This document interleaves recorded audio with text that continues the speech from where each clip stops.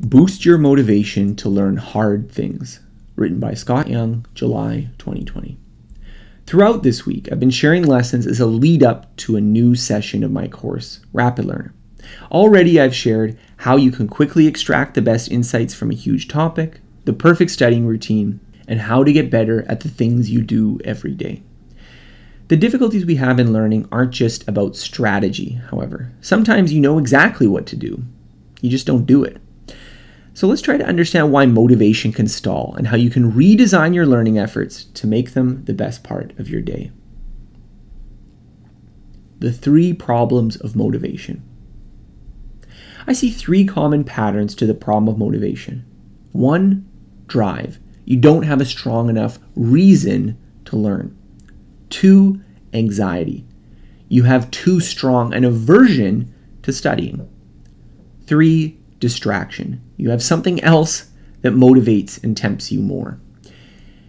When you have a lot of learning to do, but can't seem to motivate yourself to do it, the problem typically falls into one or more of these categories.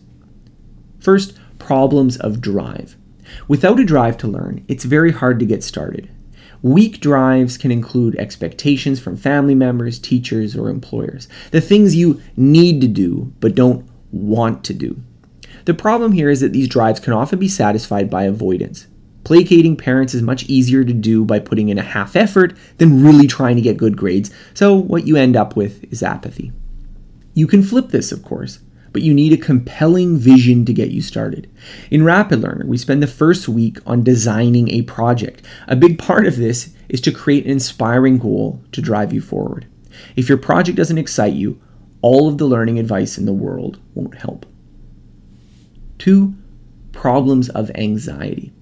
Sometimes you have a drive to learn, but end up procrastinating anyways. Why? In this case, it can be an inverse of the previous problem. Instead of lacking reward, you worry about punishment. Fears can be of failure, feedback, or performing. Fortunately, we have a lot of research on anxiety. If you can expose yourself to the thing that you find unpleasant and nothing bad happens, the response of aversion tends to diminish. So if you have anxiety when you're getting tested, you can do practice tests in a similar environment, and this will help diminish that anxious response. I often find reframing helpful. So if you begin each studying session with the idea that you're going to get all the questions wrong anyways, or you do your first practice test with the idea that you'll fail it, or you open your flashcards with the intention that you're going to forget the first 10, you change how you view the task. Expecting it to be hard and thinking of failure as being normal, you take the sting out of starting. 3rd, problems of distraction. If your tendency to do something else is stronger than to study, you'll get distracted. And this is particularly true in our current environment where attention-stealing mechanisms are stronger than ever. Distraction isn't always an evil, however. Putting a book down because it got boring isn't a failure of willpower, but a recognition that in a world full of unread books, you should probably stick to the interesting ones. Switching projects too can be useful if a new goal matters to you more. The problem is when distraction becomes compulsive. Those same mental subroutines that drive you towards greater rewards and help you avoid boring subjects can backfire when the rewards you're switching to turn out to be superficial.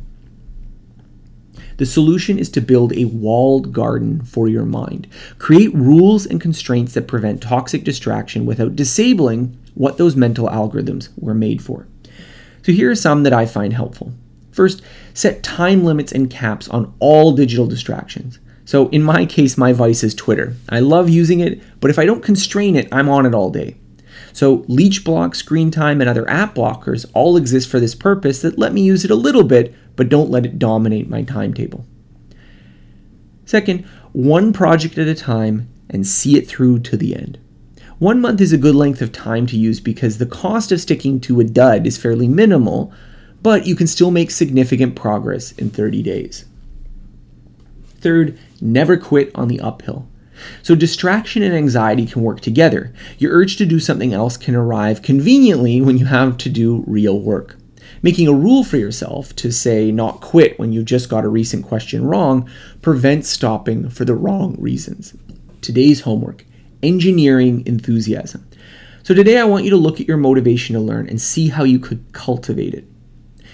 How could you increase your drive? How could you make your current learning goals more exciting? How could you reduce anxiety? How could you make the path ahead less painful, even if just by reframing the goals and tasks you have to do? Third, what are some steps you could take to eliminate distraction? What rules could you make for yourself that prevent distraction without nullifying spontaneous curiosity? Go to the comments page for the original article and write your response. Rapid Learner reopens next week. Rapid Learner is my 6-week course I instruct teaching everything I know about how to learn better. We typically offer a few sessions per year. The course is broken down into 6 weeks. In the first week, we cover your project, how you can create a compelling plan for learning that you'll actually stick to. Simple changes to your plans can make you vastly more likely to succeed with them, and I'll show you how.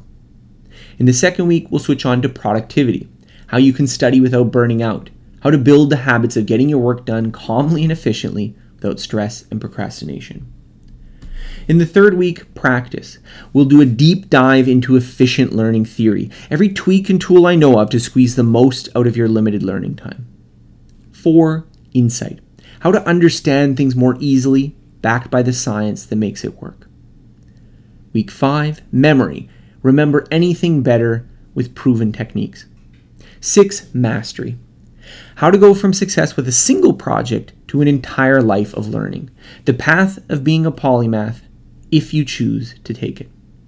If you've enjoyed my articles, listening to my podcast, or read my book, Ultra Learning, this course provides the system to take it and put it into practice.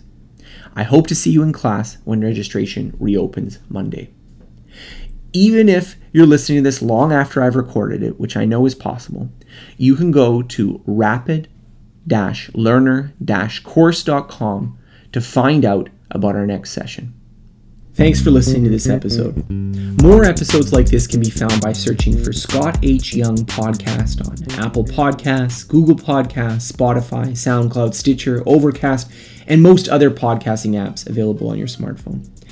If you've enjoyed this episode, please consider rating my show as it helps other people find out about it. More of my work can be found on my website, scotthyoung.com. Thank you.